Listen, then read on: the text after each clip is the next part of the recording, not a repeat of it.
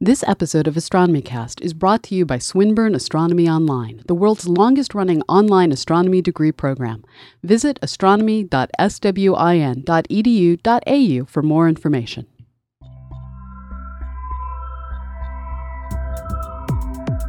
AstronomyCast, episode 353, Seasons at Saturn. Welcome to AstronomyCast, our weekly facts-based journey through the cosmos, where we help you understand not only what we know, but how we know what we know. My name is Fraser, Cain. I'm the publisher of Universe Today, and with me is Dr. Pamela Gay, a professor at Southern Illinois University, Edwardsville, and the director of CosmoQuest. Hey, Pamela, how you doing? I'm doing well. How are you doing? Good. So you've got a bit of an announcement. You're going to be somewhere shortly? I am going to be down on the fine island continent of Australia from about October 2nd to October 12th, so 10 days. And I'm going to be doing a dedication talk out at Siding Springs Observatory for the new eye telescope that's going in, and then doing a whole variety of events in the city of Melbourne. They have packed every moment of every day in really awesome ways, and I'm hoping that some of you out there listening will have a chance to come out and hear what's up. That is awesome. So lots of opportunities to hang out with Pamela. If you live in the Melbourne area, this is your chance. This episode of AstronomyCast is brought to you by Eighth Light Inc. Eighth Light is an agile software development company. They craft beautiful applications that are durable and reliable. Eighth Light provides disciplined software leadership on demand and shares its expertise to make your project better. For more information, visit them online at www.eighthlight.com. Just remember, that's www.thedigit8th.com. Drop them a note. Eighth Light. Software is their craft. All right. So you think we're the only place that experience seasons? Well, think again. Anything with a tilt enjoys the changing seasons, and that includes one of the most dramatic places in the solar system, Saturn, with its rings and collection of moons. So, Pamela, you're still digesting the conference that you did in Portugal, the EPSC conference? European Planetary Sciences Conference. Yeah, it was an amazing meeting. And it really gave me the opportunity to sit down and take in a ton of science talks, which I often, when I'm at meetings, end up bogged down in the politics of being in this business meeting, in that business meeting, in this planning session. And at EPSC this year, I was there as press, and I was like, dang it, I'm just going to take in absolutely everything I can while I'm there. Yeah. And I took in Saturn. You know what? And we're going to sort of rabbit hole for a second here, but I really enjoy the meetings of the astronomical societies, and this is just another one of them. And one of the reasons is because you get the sort of the full, deeper news, and a lot of stuff that you learn at these meetings, nobody ever gets around to making a press release for. And because the attendance of the journalists is fairly low, you just don't get, a lot of the stuff that you hear at these meetings just never makes it out to any other places. It's a very strange thing. And I quickly learned that's where the real news was in these presentations by these scientists. And I learned to just ignore the press releases and seek my own news. So, and actually this is the third episode. We talked about asteroids and comets. We've talked about the presence of water and where we're all finding it. And now we're talking about some really interesting sort of updates on what's happening at Saturn. And what is awesome about these meetings is quite often you get all of the mission teams at the meeting, both as their planning meeting and them presenting all of their science in really nice context. So in this case, everyone was there celebrating the fact that Cassini has been renewed for 4 more years, and they've completed 10 years of science. 10 years. Yeah. Isn't that kind of intimidating to think about? I remember being excited and reporting on Cassini arriving at Saturn. And in those 10 years, they've got to see it going from northern solstice, so northern summer through to equinox in 2009, and now we're slowly approaching the southern solstice. And over these years, they've seen storms change, colors change, snow and rain on Titan. And one of the things that really got me is they've had more science papers published than gigabytes of data. Wow. So they've published over 3,000 papers, and they're only at half a terabyte. So the orbital period of Saturn is 29 years. Yes. So over the course of 10 years, they've pretty much been able to see 1/3 of Saturn's orbit. They've been able to see it go through almost half of its, seasonal fluctuations. Variation. Yeah. Yeah. So now with this much data, can you confirm or deny Saturn has seasons? Saturn does indeed have seasons. Wow. See, this is an update. When we started AstronomyCast, nobody was sure. Does Saturn have seasons or not? Well, No, I think we knew. felt safe saying it had seasons, but I don't think anyone would have felt comfortable predicting even that the hexagon on the South Pole was going to stay in place, or that you were going to get the amazing rain and snowfall that we see on Titan. All of these changes, it's the details that we've found that are truly amazing. Yeah, so let's talk about some of the events that happen on Saturn that have changed over the duration of while Cassini's been there and observing. I think the most interesting one is the winter hemisphere actually changes colors. And this is because, if you're suffering winter on Saturn, you get a double whammy. On one hand, you have the fact that when it's winter, the pole closest to you is pointed away from the sun. So the amount of light you get per square meter is reduced because the sun isn't anywhere near straight overhead. So this is the same reason we get winter and summer here on the Earth. In the summer, the sun is close to straight overhead, lots of light per square meter. In the winter, it's down closer to the horizon. The light gets spread out as it comes in at that angle. Less light, less heating, winter. Well, on Saturn, you have this extra problem called Saturn's rings. And those rings get tilted as well and act like a sun shield for whichever hemisphere is in winter. And those rings can block a lot of light. So you have this amazing cooling that goes on as you go into shadow, and what light does get through is at a lower flux. And this actually allows different chemicals to build up in the atmosphere of Saturn and not get destroyed by the UV of the sun and not get destroyed by thermal heating at the same rate that they get destroyed in the summer. And that all adds up to colors that are closer to what you see on Neptune and Uranus. So how much of a temperature difference do you see? I do not know that detail. Not a specific number, but are you seeing a really significant drop in temperatures? Because you're seeing is tens of % change in the amount of incident light. Yeah, it's kind of amazing, right? The rings are 10 meters thick, and yet you get this block that just covers that puts the shade down on the planet. And so it's a really dramatic, and you're not going to see that really anywhere else in the solar system. And so as you end up with the tilt going from sun incident on the northern hemisphere to equatorial, in which case you get very little shadow anywhere on the surface of Saturn, things start to heat up, and that temperature gradient and that change in temperature as the heat flows from one hemisphere to the other, it generated these amazing white billowy storms that we just saw race through bands in the upper atmosphere of Saturn. And it was amazing to see thermodynamics played out at such a large scale. And with Saturn, because it is rotating so fast for such a big object, and to be entirely clear, we're not entirely sure how fast Saturn's rotating. This is one of the great stupid mysteries of the solar system. But it's rotating on order of every 10 hours. And that's pretty fast for something that Saturn's rings would just comfortably fit between Earth and Moon. And as it rotates so quickly, you get these bands that confine the weather within these different turbulent layers.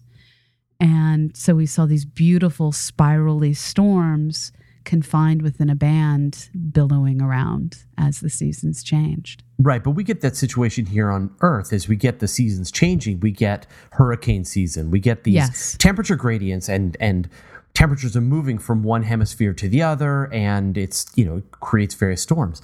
But in this case, the change in temperature is so dramatic that you get a more dramatic, and there's no land to stop those storms.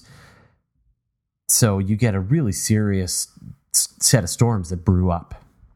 And what's kind of cool is in the cases of looking at the moons where we do have the difference between land and lake, especially with Titan, you also see the weather change, and you also see the seasonal storms billowing up as you go across these 30-year seasons.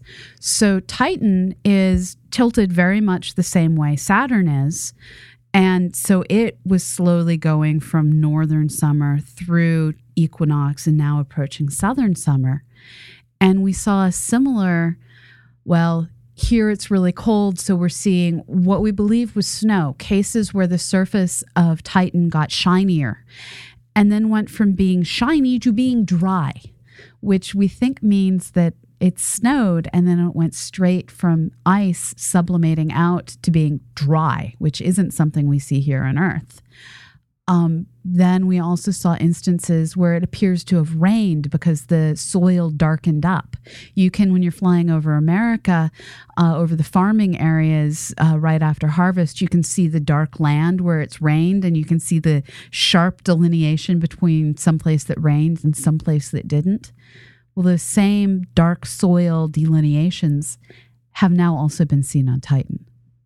So, I mean, I guess when you imagine the Saturnian system with the rings, the whole system is tilted at an angle. I forget the exact amount, 20-something degrees. And then all of the moons are following that path, and so they're tilted as well. And so that's how they're going to get that same tilt as Saturn goes around the sun. And so it's kind of amazing that you would get that Titan is right at that point where the seasons would make such a big difference, that you would get the liquid methane in this case going from snowing to raining. And it's not just methane, although that's the one that we talk about most, and it is the bulk issue. But at Titan, you have both methane and ethane at their triple point, which means that they can both, at various different places, be liquid or solid or gas. And for some reason, one of the two hemispheres of Titan has significantly more lakes than the other hemisphere. And all of the lakes on Titan added up are about the size of Lake Superior here on Earth, which is really impressive when you think about Titan is significantly tinier than the Earth's moon. So you have this little tiny world that has, when you add its lakes up, lakeage similar to the size of Lake Superior. And that lake, as near as we can tell from looking at radar returns, is a mixture of ethane and methane, although majority methane. Did you just say lakeage? Yes. All right. I'm not even going to look that one up. So, right. Okay. So are there any other impacts of the seasons then? Well, it's not always the impacts that are so interesting as the things that refuse to go away. So with Saturn, I hinted earlier that the amazing hexagon that it has on the southern hemisphere also has a massive vortex in the very center of it that's a spherical, goes down several kilometers, vortex through the atmosphere. Those show no signs of changing with the seasons so far. We originally saw the hexagon with the Voyager missions. We're now decades later with Cassini. That hexagon isn't going away with the changing seasons. And so that just starts to lead, well, okay, why do we only have it on one hemisphere? And what's driving it? And we have models that are okay, but we can't fully get there from here yet. So the original expectation was that this hexagon would shift hemispheres based on the season, that it would wrap up when it was in the southern hemisphere and then show up in the northern hemisphere and go back and forth. Yeah. And that's not happening. Yes, that's... Even when the southern hemisphere is what's directly pointed at the sun as opposed to the northern hemisphere. Yes. Weird. Yes. Well, we added that to our whole mysteries show. So... And then you see the things that aren't affected that much, like little tiny Enceladus that has its southern hemisphere ocean. And why is that only on the southern hemisphere that we're seeing this cryovolcanism? Why don't we see that on the northern hemisphere as well? And is that going to change? And so far, it doesn't look like it's going to. And when you look at the surface features don't indicate that there was some past great north expanse of cryovolcanism. And so there's lots of little enigmas. And so again, with Enceladus, with these tiger stripes and the cryovolcanism, I guess the expectation would be that whichever hemisphere was in the light, was experiencing summer on Enceladus, that's where the volcanoes would be happening? Well, there was actually no real anticipation that we were going to find cryovolcanism on Enceladus. That was just one of those, whoa, where did that come from moments of how is it something that tiny ends up having that much tidal heating? It just, we weren't quite prepared for that. And now we're trying to make sense of what we see. And it's kind of awesome to have puzzles. Yeah. More data needed. Yes. And as we move into the next few years with Cassini, it is going to plunge through one of those erupting jets and capture material out of it. And so far, we've been able to have 132 close flybys of Saturn's moons, which over 10 years doesn't seem like that many, but it's orbiting. Cassini's orbiting with an orbit not too different from the moon's orbit around Earth. So you have to think on the moon goes around once a month. And so Cassini's only completed a few over 200 orbits in those 10 years. So figuring out how to do 132 close flybys across 200 orbits is some pretty amazing orbital calculating. And the fact that it's been able to sip its fuel to be able to make those little burns from time to time to get a close pass. Yeah, it's really amazing what they've pulled off with that spacecraft. Now, I mean, this is a total distraction, but Cassini's not equipped to deal with, like, it was never meant to collect particles of ice. Actually, it was. Really? Yeah. So the anticipation was that it would be collecting ring particles when it flew near the rings. It would be collecting interstellar particles. And so it actually does have particle collectors on it. So what's cool is they hadn't anticipated that they'd essentially get to be sampling a lunar sea. In this case, Enceladus, because it has what appears to be a subsurface ocean, cryovolcanism, we're getting water samples from Enceladus without having to land there. But it won't be able to detect life. No, but it'll be able to detect molecules. Yeah. Saltiness. Now, what about the rings? Do the rings have any change over the seasons? We haven't so much seen seasonal changes to the rings as started to get an understanding of how, I don't know how to say this without punning, so I'm going to go for it. The impact of meteors hitting the rings was more than we expected.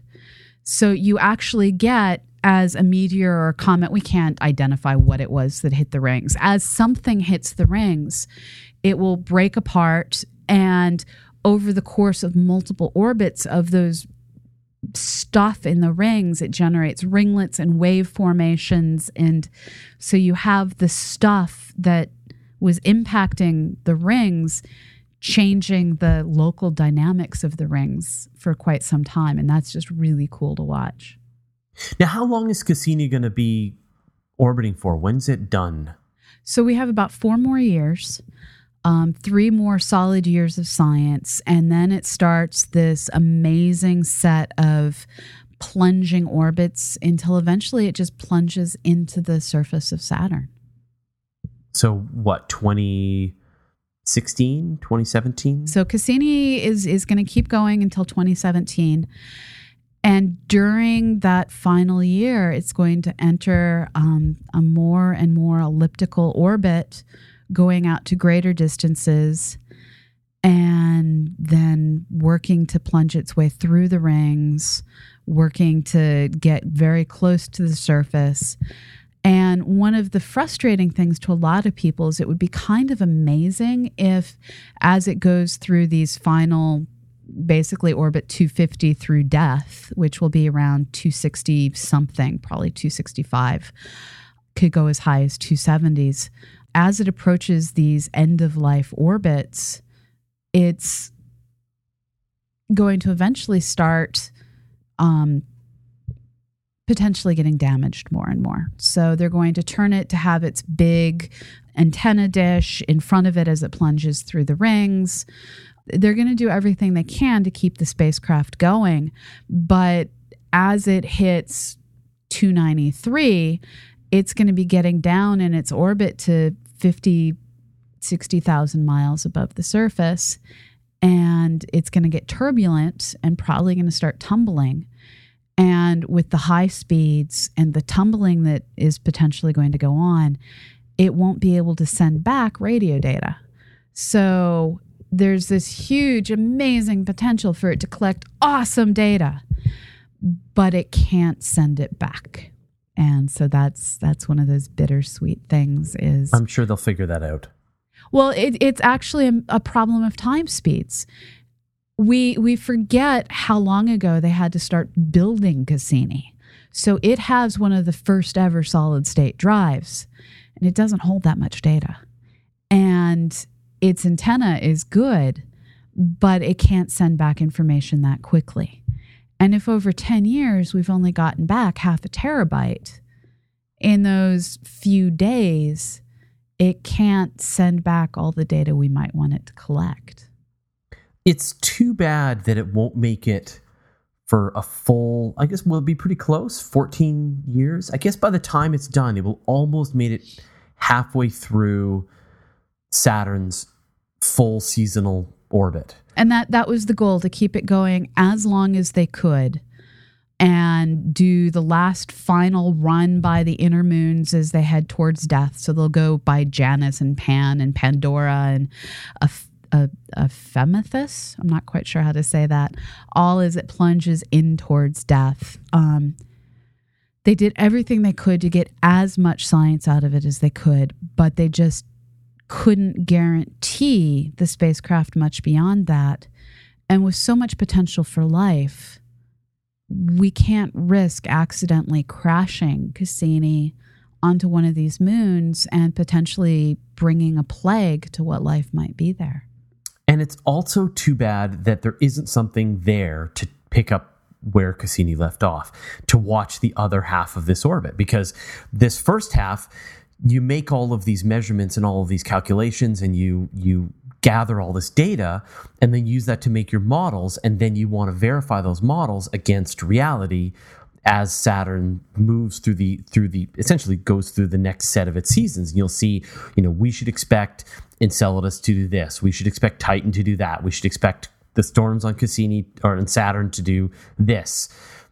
And you're not going to have those close-up observations to actually watch these things unfold the way we get, the way we gathered them in the first place. And this is a multifaceted problem. We brought up some of this last week, where we have issues of we don't have the money to build the new spacecraft. We're not actively in the process of building the spacecraft, and it takes years to get out that far. And even if we did have the funding and the will, we don't have the plutonium to fuel a radiothermal generator. And out at that distance, you can't use solar power very effectively. Yeah. All right. Well, thanks, Pamela. It's been my pleasure. Thanks for listening to AstronomyCast, a nonprofit resource provided by Astrosphere New Media Association, Fraser Cain, and Dr. Pamela Gay. You can find show notes and transcripts for every episode at AstronomyCast.com. You can email us at info@AstronomyCast.com. Tweet us at AstronomyCast. Like us on Facebook or circle us on Google+. We record our show live on Google+, every Monday at 12 p.m. Pacific, 3 p.m. Eastern, or 2000 Greenwich Mean Time. If you missed the live event, you can always catch up over at cosmoquest.org. If you enjoy AstronomyCast, why not give us a donation? It helps us pay for bandwidth, transcripts, and show notes. Just click the donate link on the website. All donations are tax deductible for U.S. residents. You can support the show for free, too. Write a review or recommend us to your friends. Every little bit helps. Click support the show on our website to see some suggestions. To subscribe to the show, point your podcatching software at astronomycast.com/podcast.xml or subscribe directly from iTunes. Our music is provided by Travis Searle, and the show is edited by Preston Gibson.